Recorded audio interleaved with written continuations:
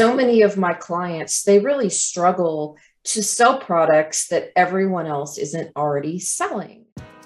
Every guest shares their turning point conversation, and I have no idea what's coming next. My business, we help people who their company or their products have been suspended from Amazon. Amazon has taken them down. They're not letting them sell.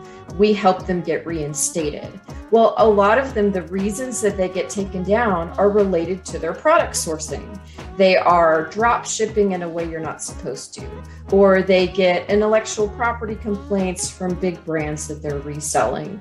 And a lot of them are so frustrated because they're buying wholesale, they're buying from large distributors, and they're essentially trying to sell what everyone else is trying to sell. So one of my favorite strategies to tell people to try out